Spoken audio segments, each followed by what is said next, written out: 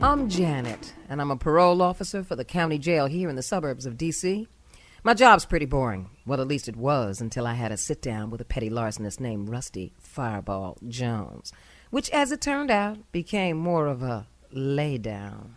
You see, Fireball comes in once a month for check-in. Oftentimes, we gotta track his ass down and drag him in. He ain't much for getting on the good side of the law and staying there for long. Well, yesterday, he came in and took such a long-ass look at me, I couldn't help but pull attitude. "Next time, bring your camera," I said to him. "Because if I got to deal with you staring at me every time you come in here, pretty soon we're going to have to charge rent." Well, Fireball smiled his four-tooth grin. Man can't help himself being so close to such a fine black pussy. "Yeah, well, keep it in your pants," I said, used to this kind of bullshit from him. And as I flipped through his files, I noticed he was still staring at me. Only this time, he started rubbing on his joint through his torn Levi's. And from the look of it, he might as well have been a brother, 'cause that thing was so damn long. And getting longer. "You want to get a look-see at 10 inches of steel-hard weaponry," he said. "Keep that shit up and you'll go back inside," I shot. "Damn, girl," said Fireball, massaging his cock harder than ever.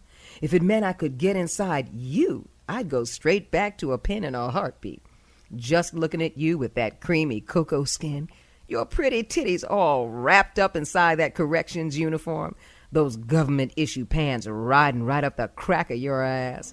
Oh, my, yes, I'd go to prison a happy man." Well, shit, if all that talk wasn't making me wet. I've always loved me some rough trade, I have to admit. And it doesn't get any rougher than old Rusty Fireball Jones. So I got up, walked behind him, and locked the door. And when I turned around to face him, I got a mean look in my eye. "Fine," I said. "You want to fuck? You want to fuck me? Then we'll do it. But we'll do it my way, or your file's going to have a big, fat, red mark on it." Now, before he could answer, I straddled him, sitting on that massive fucking tool and rubbing my pussy all over it, while at the same time unbuttoning my shirt and ripping it wide open. My bra had one of those front hooks, and when I undid it, my hard round tits sprung out like they knew there was going to be a party. Fireball wasted no time putting his huge criminal hands on the sides of my tits and mashing them together so he could take both of my brown nipples into his mouth. He sucked one, then the other, dry humping me all the while, his hips just grinding on that chair. Ooh, and I threw my head back and moaned, "Oh, yeah, suck those nipples, white boy." Thrust my chest even deeper into his mouth. I threw my head back and moaned, oh, yeah, suck those nipples, white boy." Thrusting my chest even deeper into his mouth. I ripped his shirt open, then tearing it and watching the little buttons just pop off and fly. He didn't care. Probably just steal another one anyway. And I licked his chest, which was covered with tattoos. I licked his nipples and ran my hands through his chest hair, then got off him and unbuckled his jeans. I was out of my mind, my fucking pussy just flowing with sweet honey. And we were both sweating and pawing and groping at each other like two wild feral cats. Finally, I unzipped him, and suddenly I stopped. This guy was fucking huge. I mean, my jaw dropped, and Fireball slowly smiled, saying, "See, yeah, it's something, ain't it? I'm blessed, Miss Janet, and you can be too."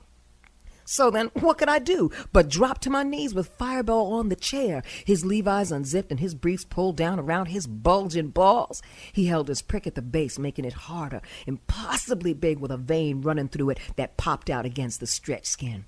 So I ran my tongue up his length. 10 beautiful inches of pure sex muscle, and then down the other side.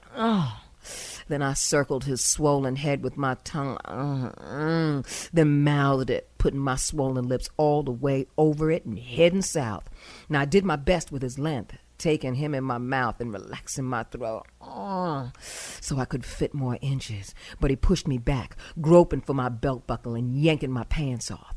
He mounted me, nudging my legs apart with his knees, just fucking entering me, penetrating my aching cunt hole, which was just pouring juice, and then he withdrew just as quick, making my pussy lips throb and suck at the air. And all I wanted was him inside me, just filling me up and then fuck, there it was. His massive cockhead plunging my depths, ramrodding me with 1 inch, 2, 3. God, I lost track. I mean, I was screaming for mercy because it started to hurt. And he was so fucking big, but it was so fucking good. And I wrapped my arms and legs around him and rode him with all I had until we were both coming. Yeah, so fucking hard. Oh, shit. Rocking waves of pleasure, pain. Oh, God. Oh, yeah. Yeah.